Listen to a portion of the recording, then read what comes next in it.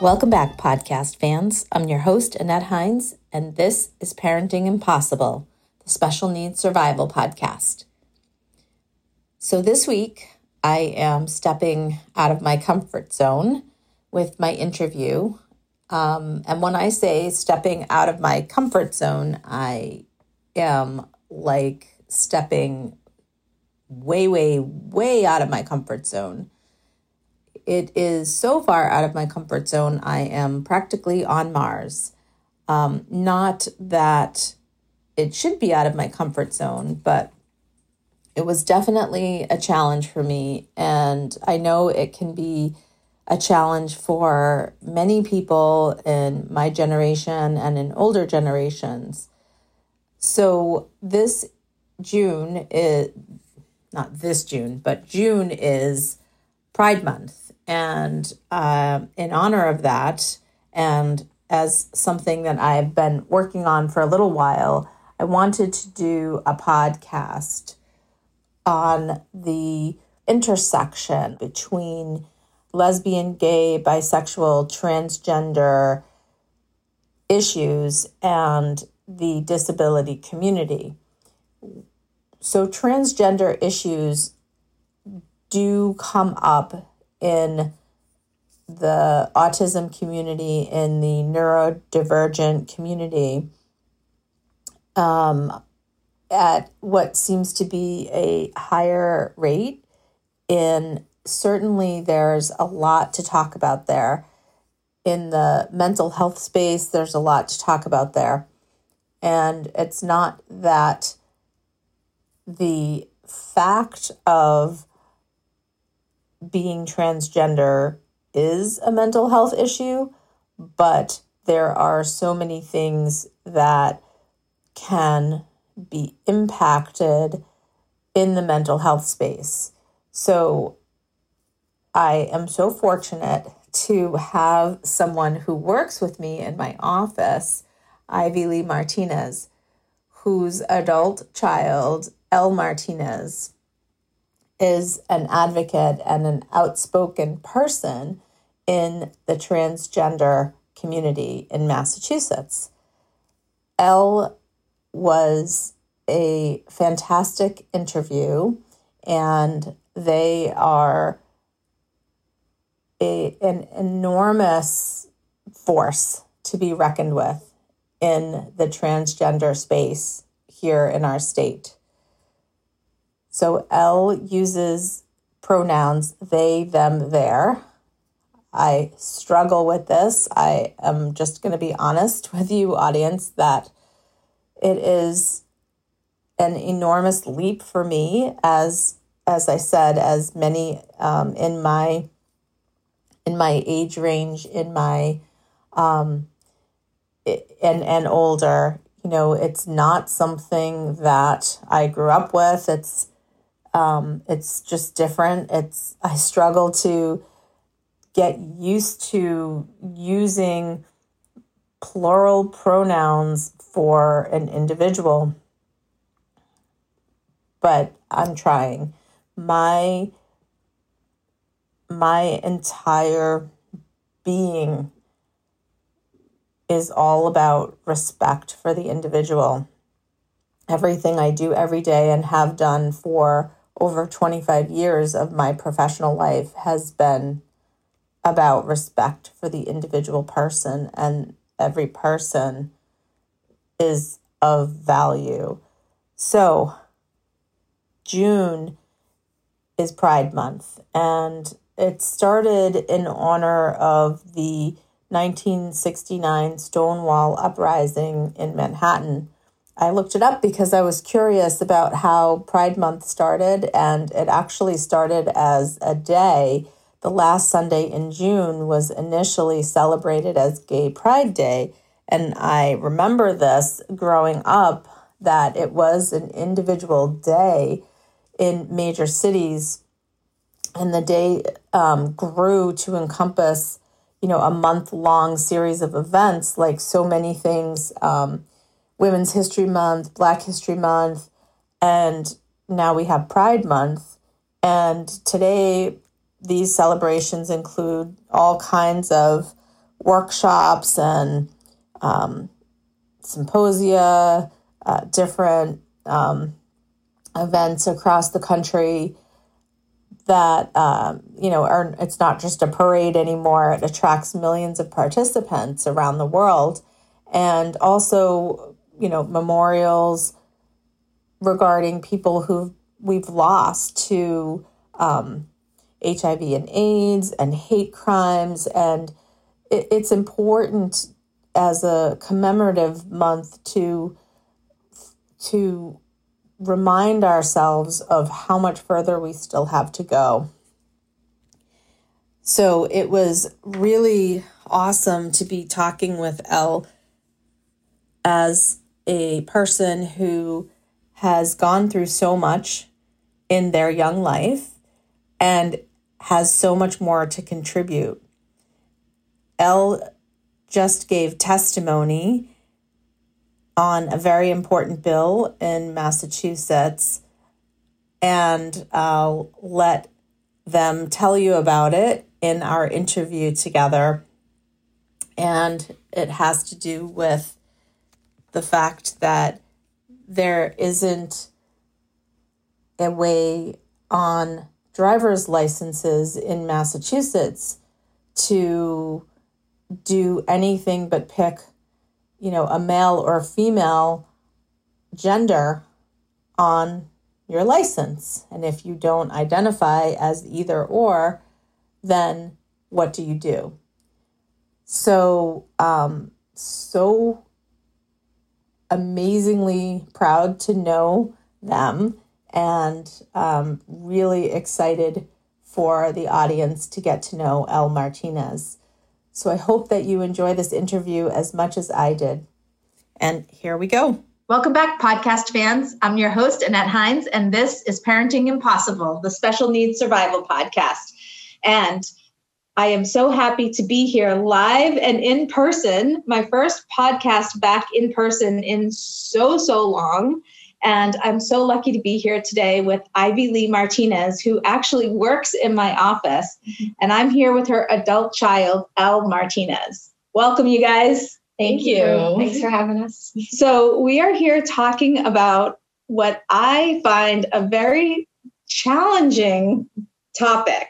And it is about gender identity issues. And Elle is so patient with me today as I struggle with pronouns and language, as so many people struggle when they talk to me about disability language issues. So, Elle, thank you so much for coming on the show, and also for being so patient with me and with so many people in my generation as we are just trying to figure this out and trying to be comfortable with all of this.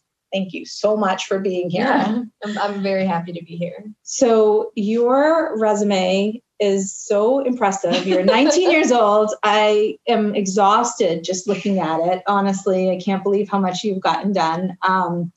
And I want to just ask you how, first of all, you're from my town. And so I know a little bit about our shared school district. Yes. And so our family had some challenges with our school district. What was that like for you as you were growing up? Ooh. Can you just tell me a little bit about your experiences? And maybe Ivy Lee can chime in a little bit as the parent here. Sure.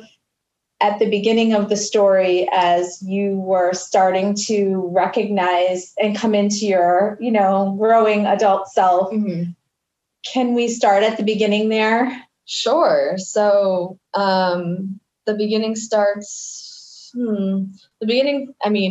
so I've kind of always known that something was a bit off with my gender, but I didn't really acknowledge it until freshman year of high school. In 8th grade, I had a couple of my friends come out as LGBTQ, and I got to thinking about how maybe not everyone else felt the way that I felt. I didn't know it wasn't normal to like people of all genders. I thought everyone was that way. So I was very surprised that that wasn't how the world works. Oh. So in high school, I, again, kind of started coming into my adult self, started to understand my gender, express myself more. I started making a lot more decisions about what I was wearing, and that's, I think, where a lot of it started. Is that commonplace? I think it's for some youth to start? Yeah, I think it's somewhat common, when you're, growing up, especially in that transition between middle to high school. Some people strive to be, cool or popular, and I was fine where I was. So I just wanted to kind of explore and try new things. So my freshman year, I joined the GSA, the Gender and Sexuality Alliance. And I met a lot of LGBTQ plus people who reminded me of me. And from there, I met more transgender youth, and I had never officially met a trans person. Many people have trans people in their lives. They might not know it, but openly trans youth who I went to school with. And that got me thinking about my gender identity.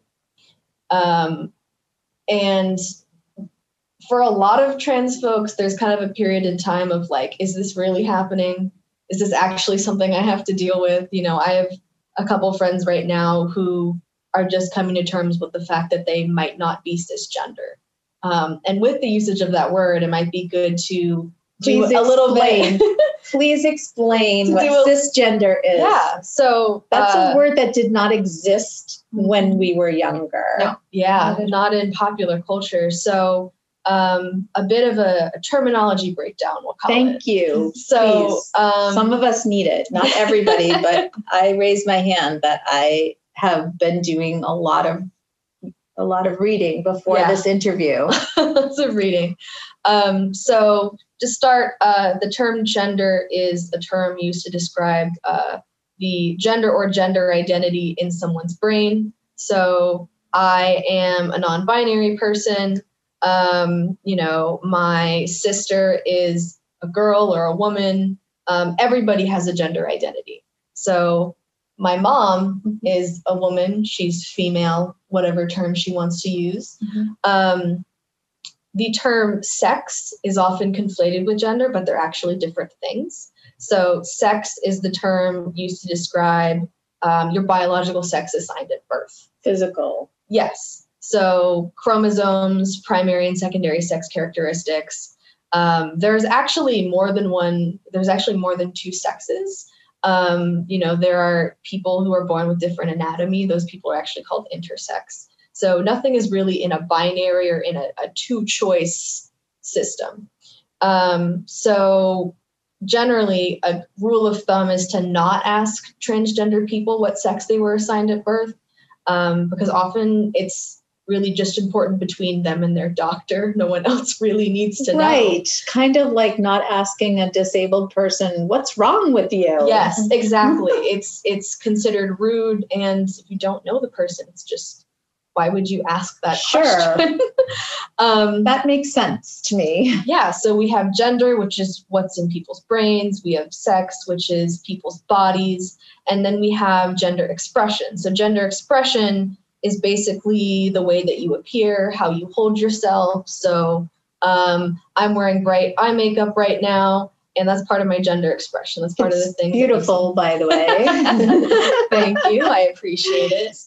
Two more terms I want to clarify is the term transgender is used to describe someone who doesn't identify with the sex they were assigned at birth. So my mom is cisgender. She has F on her birth certificate. She was assigned female at birth, and she's a woman. She's female. I'm transgender because I was assigned a sex at birth that I don't identify with. I identify as non-binary, which means that I'm not a man or a woman. I'm not female or male. I like to say I'm just chilling. I'm just being me. I like that. So there we have gender, which is in your brain. We have sex, which is in your body. We have gender expression, which is like kind of what you wear. And then we have the terms transgender and cisgender to describe the different ways that people identify.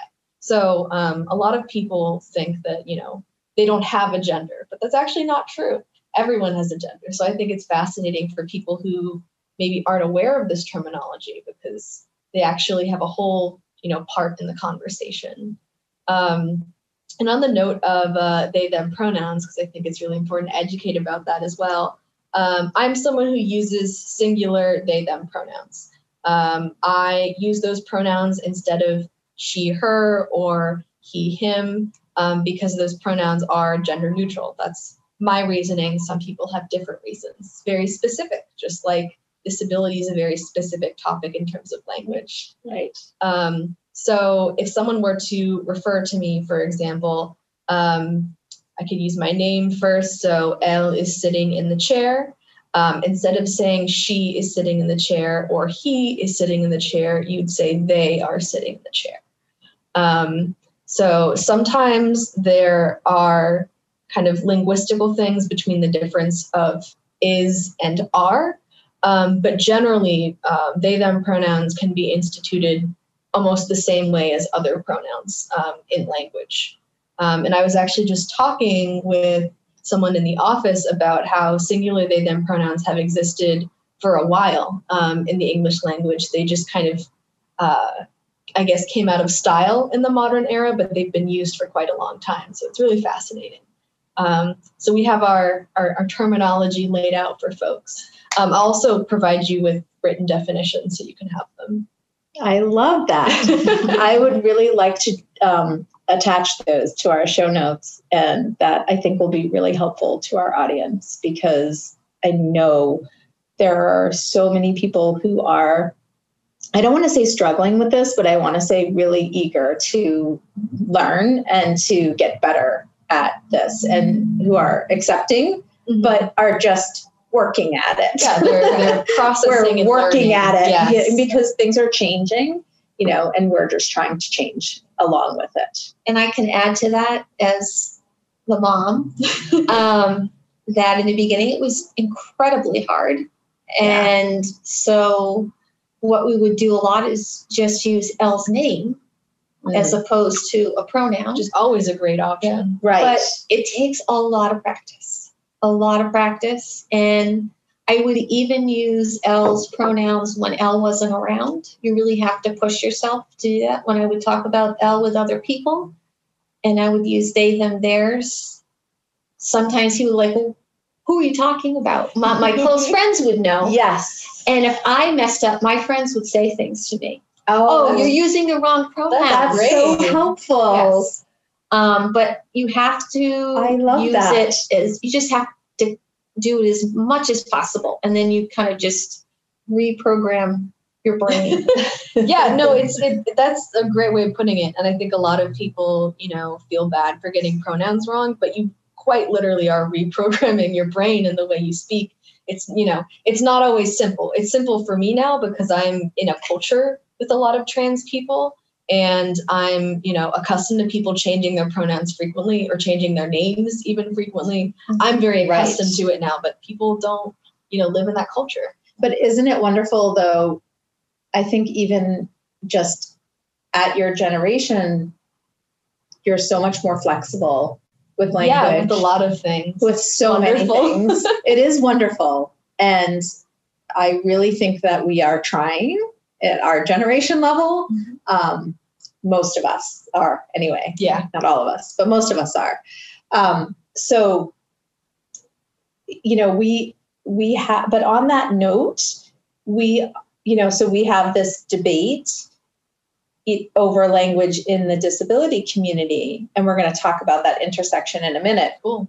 But there are some people in the disability community who aren't as forgiving about mistakes and who just really get angry. Mm-hmm. And so, how do you, you've been very patient with me, but I have encountered some folks who are not so patient. Yeah. And I think that it's really important to note that, it's different for everybody. And I think and I'm sure, a lot of, I have a disability, an invisible disability, but I think a lot of disabled folks can relate to the frustration and the really trauma that they've Jinx, we said it at the same time. Yay, trauma. But I think a lot of disabled folks can relate to how frustrating and exhausting, either people letting you down or getting it wrong can be. So I think it's always important, as someone with privilege or who's not a part of that culture, to understand that there may be more behind that. I think it's not our job to teach you how to be more accepting of me, kind of thing. Yes. And, there are people like me who, come on podcasts and provide that education, but not every trans person wants to do that. And, that's a difficult thing oftentimes for society to accept. Right. But I think when it comes to pronouns, I have been through high school with pronouns. I've been through, I've taught every teacher I've ever had about my pronouns. The first day of school is a lot of educational talks with my teachers and Gender 101. And, I've had to be patient with my friends who've gotten better, and especially with my family, because it's a very complicated thing. And, my dad's side of the family, a lot of people, English isn't their first language. So there's a lot of navigating to do. But I think for me, often what I tell people what they should do if they mess up on pronouns. So if you mess up on someone's pronouns, I always think it's best to just correct yourself and just continue to move forward. I've had a lot of situations where people, really feel the need to apologize profusely. And while I understand that reflex and I appreciate it, it just feels alienating sometimes, especially in a group environment, because the conversation just stops and it turns into apologies. So I always think it's nice for, people to correct themselves, maybe say a quick apology and move on, because it really is, we really do need to keep the conversation moving forward. But I think, I have a lot of patience because I've done a lot of press and I have a lot of interaction with the public and I do a lot of training. So I have that patience built up. And some people don't. And I think it's just, it's a matter of navigating. That's really profound for a 19-year-old. You're so freaking impressive. So, Elle, the disability community seems to, from a lot of the studies that I've read, have 3 to 5 times more intersection with gender identity issues. If you want to call them issues. They call them issues in the studies. I don't know if issues are the right way to say it, but issues is often the word I hear. Feels strong to say issues. It does feel strong. But that's the way it's presented, sort of labeled. Yeah.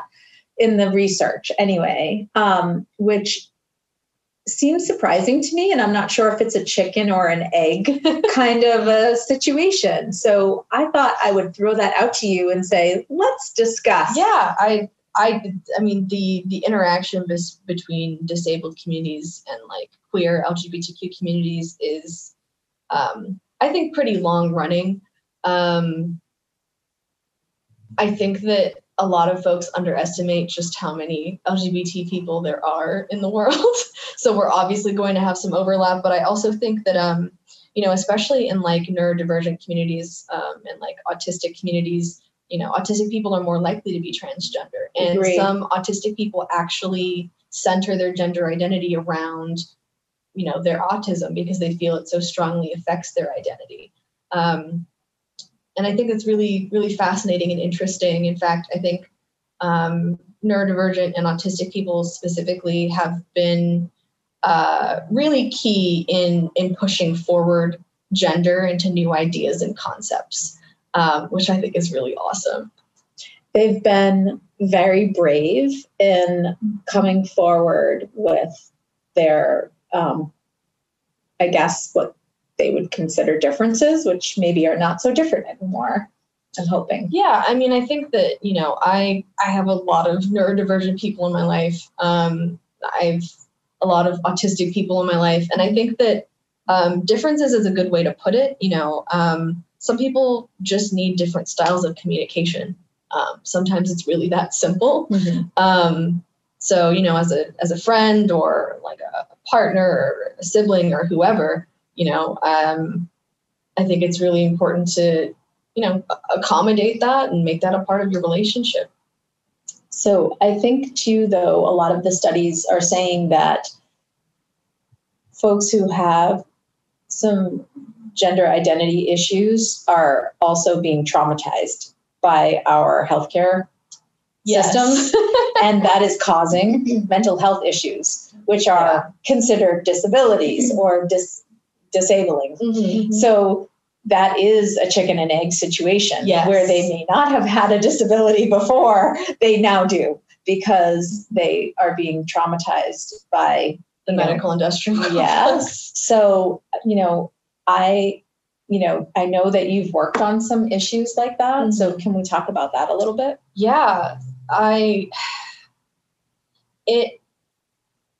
going to the doctor, accessing medical services while being trans can be really terrifying. And, we're in Massachusetts. It's considered to be a liberal haven, but there have been very solid, widespread attempts to take away trans rights, including allowing trans people to be discriminated in places that give out medical aid in very recent years. So I think people are kind of unaware of that.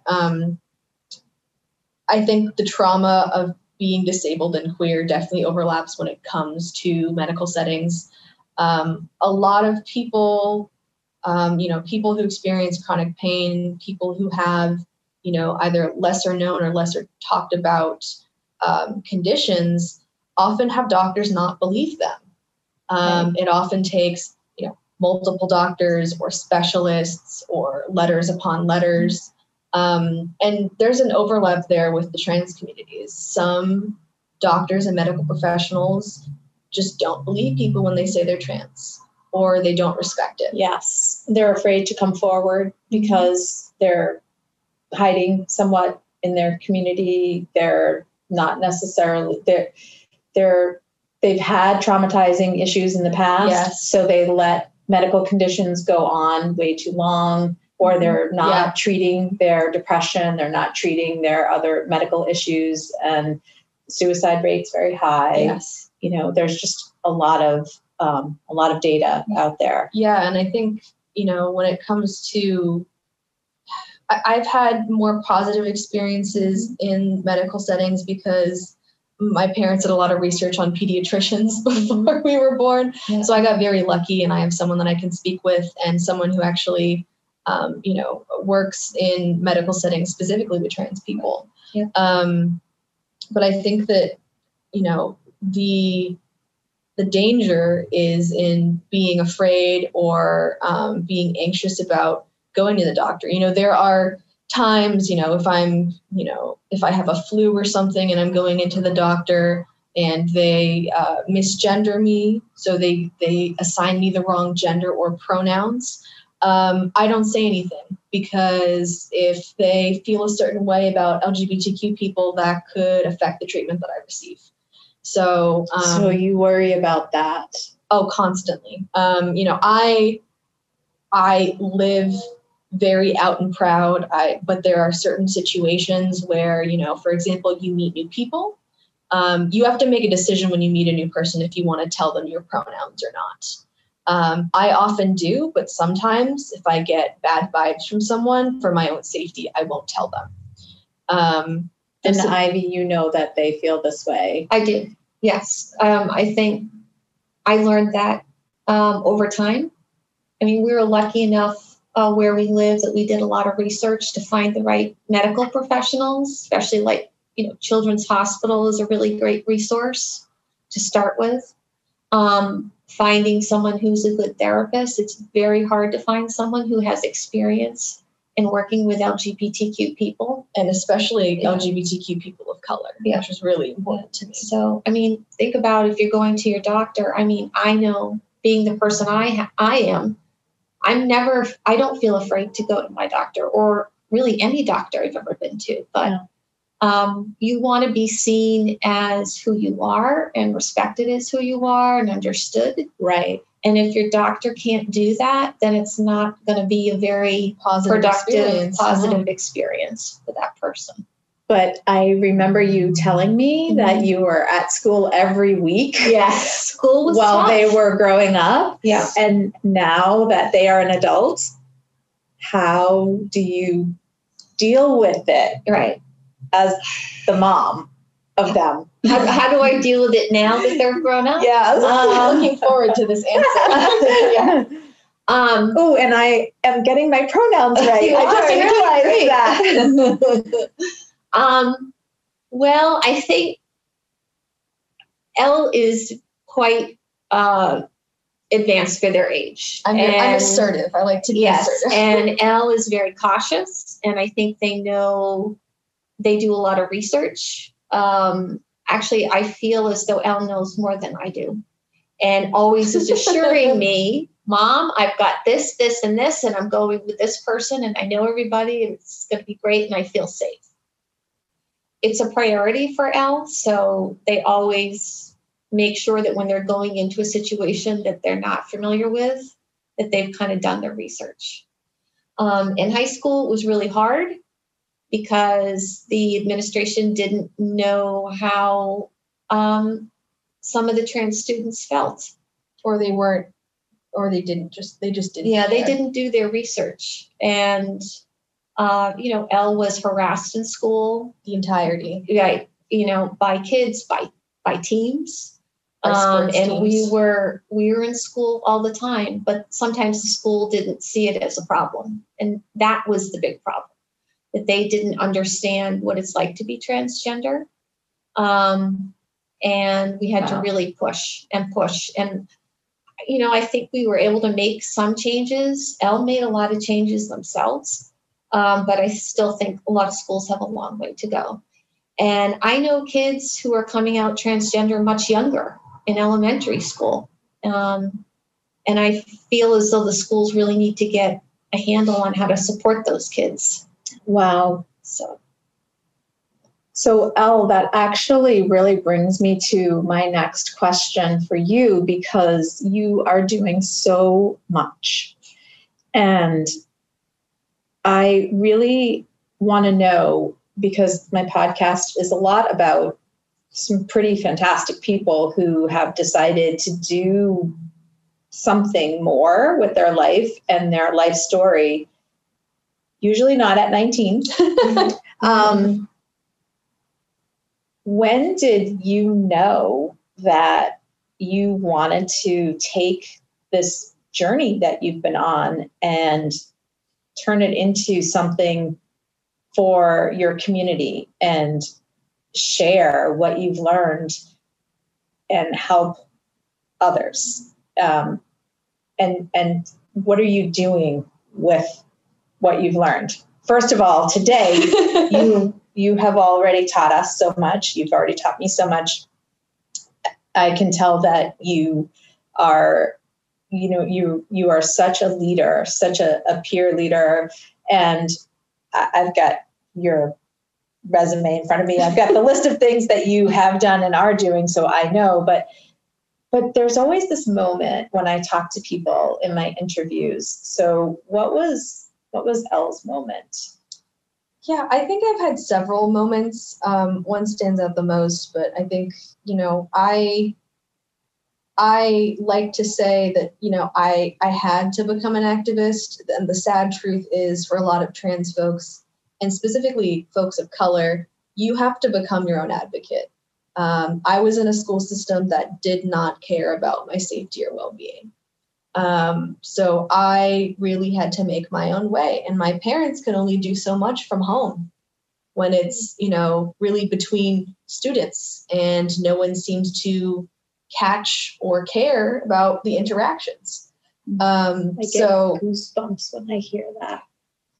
It's a sad reality that exists everywhere in this country. Just because we're in New England does not mean that everyone feels safe here. So I had to become my own advocate. Like I said, in freshman year, I got involved in GSA. At that point, I became more invested in the queer communities in my school, and I decided I would run for GSA president. So I ran and I won. So I was GSA president sophomore through senior year. And in that time, I developed an almost mentorship role with, I call them my kids. Mm-hmm. And, it was very much, I know you can't be yourself at home, but you're here now and let's make the best of it. Very much, if you are having a problem with your parents, you need to talk, call me. How do you find that in yourself when you're already hurting? I mean, I'm sitting here crying because I know so many kids that have been hurt. And through my 25 years of doing this work, I mean, the kids that we've lost, the people that we just can't get back. How do you find such strength to do this, not just for yourself? You're so resilient for yourself, but to then embrace others. I guess it just comes naturally to me. I don't really have a good answer. I've always been drawn to community, and I really want people to do better than be okay. Yeah.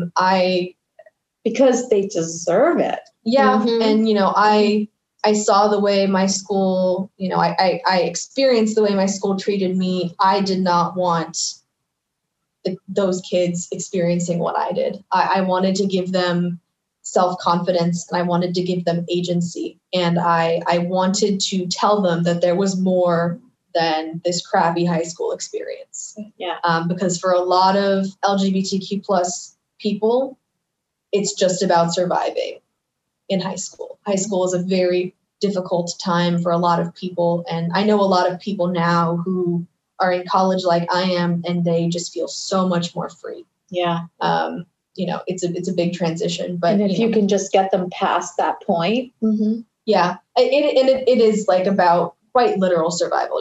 Part of my job as the GSA president was, I sometimes on a couple of occasions, there were kids who I knew weren't doing well. And I wouldn't let them go home alone because I did not trust them to be alone with themselves. Mm-hmm. And that's sadly, I think, an experience that a lot of people have in high school these days is, having to do mental health interventions because, and I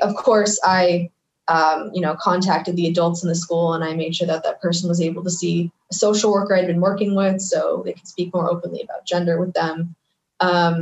But the school will tell you that it's not their responsibility.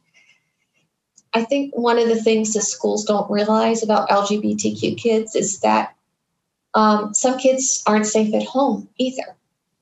And they come to school, and even though maybe they don't feel 100% safe, they have other friends that they can find refuge in. Mm-hmm.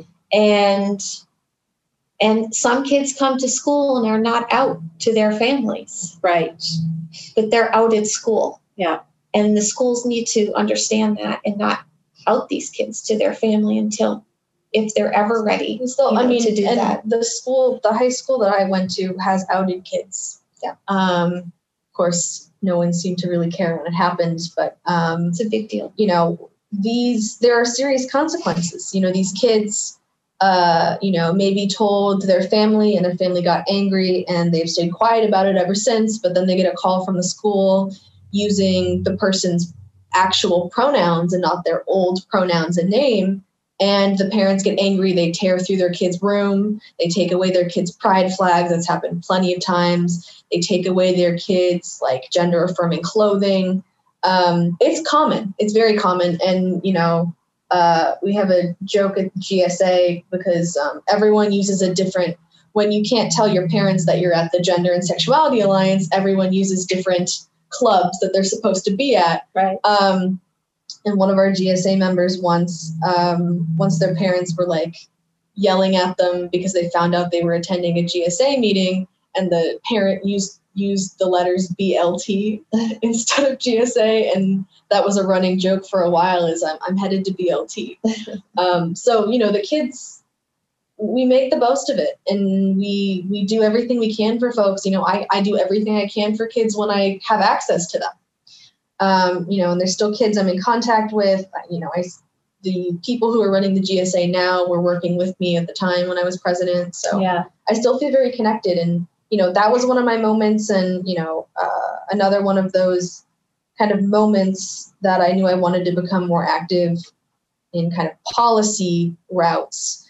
You sponsored a bill. I did do that. Yeah. Tell us about that. So that must have been exciting and fun. This story? Yeah, you can start this Okay.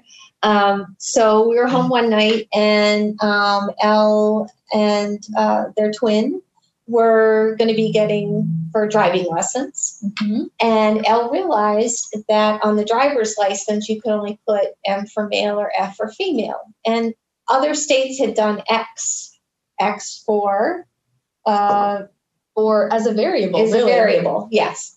And so Elle came to Diego and I another one thing night. I never would have thought of. Yeah.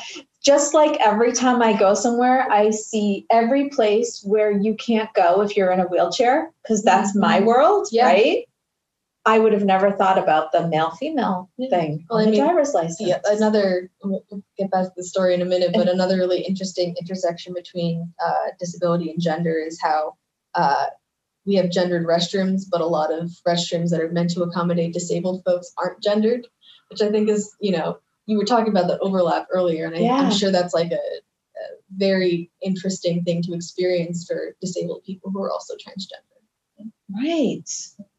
Wow. So we were home one evening, and Elle says, I really want to put X on my license. Why can't I do that? And Diego and I are like, well, I don't know. Why can't you? And Elle goes, I'm going to write a letter to my senator. And we're like, okay.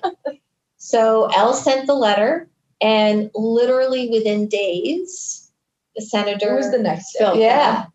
Senate Karen President Spilka. Spilka called Elle from her personal cell phone on her way home one night. That is a turning point for me personally, for Elle, because it was really the first time that a public figure, somebody who's highly regarded outside of our house, Right, who said, Elle, I want to help you. I want to support you. I see you as you are, and let's get this done. And this is an important issue. That was just a really big turning point. Pretty self-affirming, right? Yeah, and I think that, I was young and at a point where I was so unsupported in my high school, which is like your entire life when you're in high school. It's just school and your activities.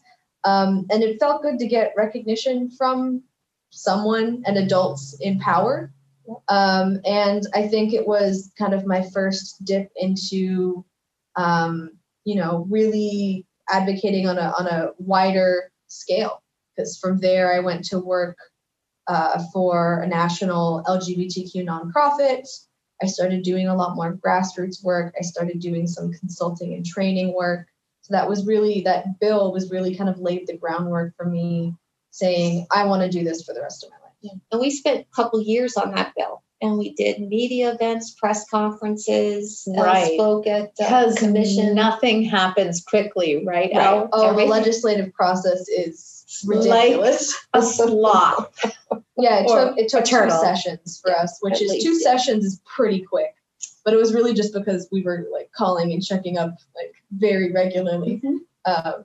But we got lucky because we had really great support from Senate President Spilka. Her staff's amazing. There's no way we would have gotten any kind of bill through as fast. And even, the bill itself never even passed. Yeah. It was the momentum from the bill was what caused the DMV to institute the X option through policy and not actually through law.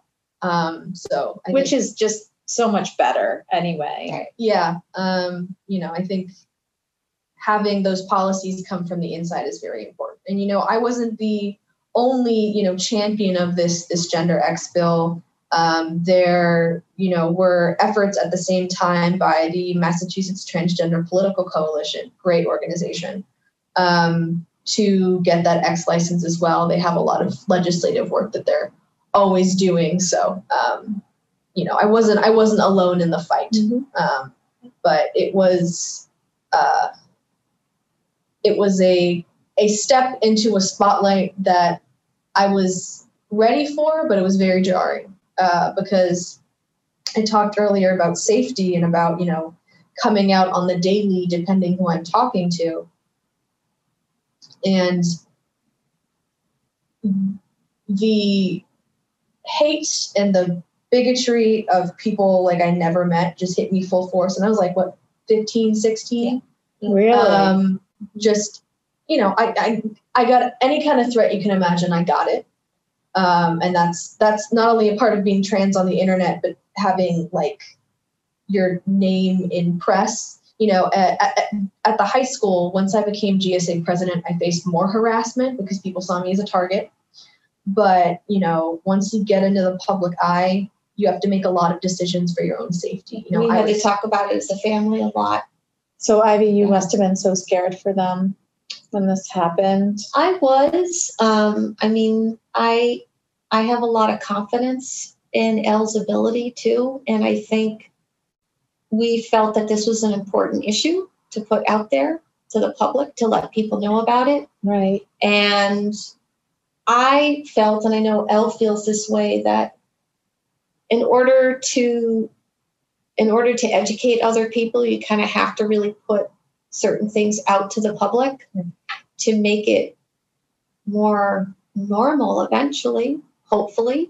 Yes. That people will be like, they won't see that story and, think, oh, how awful that is, or make fun of that person. Mm-hmm. Oh, it's Right. more normalized. Right. Well, their experience, as much as it is their experience, is not unique.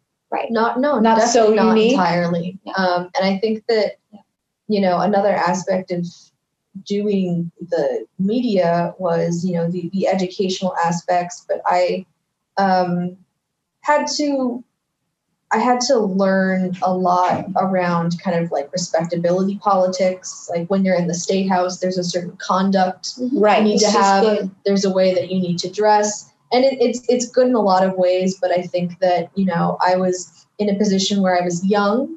I was coming and speaking about issues that people didn't have a lot of ideas about. So I really had to kind of walk a line in a lot of ways. Yes. So unbelievably, we are out of time, of course. Did I not tell you that we were going to run out of time so fast? Listen, I have so many more things I wanted to ask you, which I did not get to ask you, but I can't let this interview go without asking you if, Elle, you could give a couple of tips to not just the young people out there who may need some support right now, because I know there are so many. I don't know how many of them listen to my podcast, but I also really want to ask if you could give some tips to parents who might be struggling with these issues in their families. Yeah.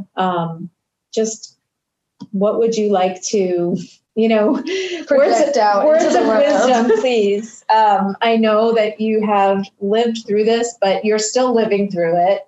You're so young. It's my life. It's your life. So can you help us? Yeah, I think what I'd say to youth is that you're perfect just the way you are. It's okay to explore. It's okay to change how you identify. In fact, it's a great thing. I always like to celebrate when people change their name or pronouns because oftentimes it's seen as a burden socially, but I think it's just someone coming into themselves even more. I think it's very exciting. And where can people find support if they're struggling and need help? Yeah, so there's a couple different organizations like specific to our Metro West area. So I work at Framingham Glass, which is an organization to specifically support LGBTQ plus people of color. We also have Out Metro West that runs groups for high school age and middle school age LGBTQ plus youth. But believe it or not, I have people who listen all over the world to this podcast. Wow. Yeah. It's fantastic. Yeah. So it goes out all over the country and so then United States. every single state, and actually about 35 to 40 different countries all over the world. Wow. So, well, I'd say maybe on a larger scale, I think that there's some really great organizations that are helping people advocate for themselves. The Transgender Law Group does a lot of really amazing work when it comes to kind of discrimination cases and working with families to make sure that their kids are treated well in, things like a public school setting. I used to work for an organization called GLSEN, and GLSEN. Yes, GLSEN. And I think that they have some really great resources regarding GSAs and making your own affinity group. Yes. A lot of youth have to make their own spaces. Yes. I think those are two groups that I definitely plug. There are many, many LGBTQ plus organizations across the country, and they all have different kind of specialties. But I definitely think that a good place to start would be any local LGBTQ center, any local GSA groups. You very often there are things around you may not even know about until you look for them. PFLAG is pretty common in the Massachusetts area. Right. It's a really great resource for parents who can go to speak to other parents and learn kind of more about their child's experience. Really great resource. Mm-hmm. Yeah, PFLAG is pretty great. So there are a lot of different places to look. Google is your friend. Really. Although sometimes you can run into things that are a little kooky if you're not too careful. Google can send you down some rabbit holes sometimes, so you do have to be a little discriminating. Yes. And I think in terms of advice to families, patience, always understanding that your kid might not have all the answers. Kids are young. They're still learning about themselves. Even adults, I'm still learning about myself. Mm-hmm. They may not have all the answers to your questions. It might take time. They might never know. It's just important to listen to them, listen to their needs. And I also think it's important to know that, if a child comes out as trans, that, the conversation can start with acceptance. I think a lot of people jump to things like medical transition because that's the big scary part for a lot of parents. And I think it's really important to start slow, to consult professionals like the GEMS program at Boston Children's. Yep. To speak with great therapists, social workers, come to a collective understanding. That's funny. My brain didn't even go to the medical transition piece. Mm-hmm. I think it doesn't. I think it's the big fear parents think for about all that. The parents I've talked to. My kid's young. I don't know what they want to do yet. I don't know how to speak to them about this. And that's really where I think, trans advocates and social workers and mental health workers are really, really great. I also think that just having your child speak to other trans people is really important. Finding common space. Always good to find your people and your community, for Absolutely. sure. And, I feel great speaking. I've spoken to, trans youth that are more around my age and a lot younger trans youth. And I think them knowing they're not alone means so much, especially when they're developing. So. And if you are in that crossover autism community, AANE has a lot of really great groups that share autism and gender identity issues or LGBTQ issues as well. So I know they have some groups that get together. I don't know if I don't know how good they are. I don't know if people, think that they're already good, but I know that they're there. So, and AANE is a group, I think an organization that really tries to do a lot of good out in the autism community, and we support them. I mean, the groups that have autistic people behind them are the groups we should be following. That's right. Nothing about us without us. Exactly. Ivy, do you have anything that you want to add from a parent perspective? Yeah, I mean, I think, what Elle said about having patience, but I think patience for the long haul, because it's a process. Because when a child comes out to you as transgender, that's not kind of where they stop. No. They're still working through it, finding themselves, finding their way, and just realize it's going to be a bumpy road. And understanding that the child may take some turns or dress a certain way that might be uncomfortable to the parents, but you really have to be strong and listen and support your child. And it's not about you.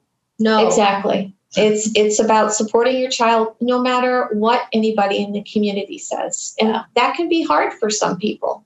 But I think for us, that's been the best, I guess, recipe you could say, is that if the child wants to explore their gender, then support them in it. Mm-hmm. And they'll be happy for it. Right. And it's important to go to school and let the school know and hope that they have some things in place, because the child's going to need support in school.